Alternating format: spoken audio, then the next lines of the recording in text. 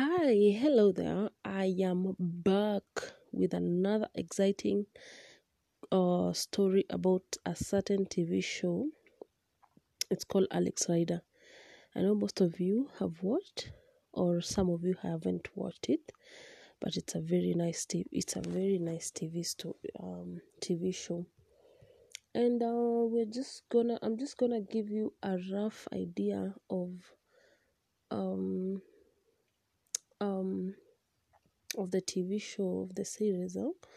So, to me, it's an adventurous film which features a reluctant teenage spy whose name is Alex, the main character, on his mission to save the world.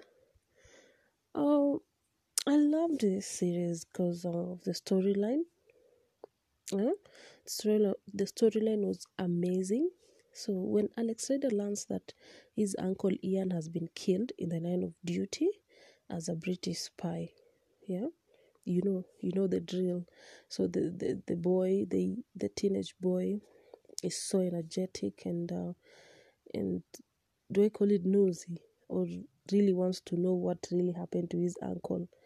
Yeah. And apparently the boy, by the way, was trained since childhood. I mean, I think for the dangerous world. He was taught to be ready of what is coming.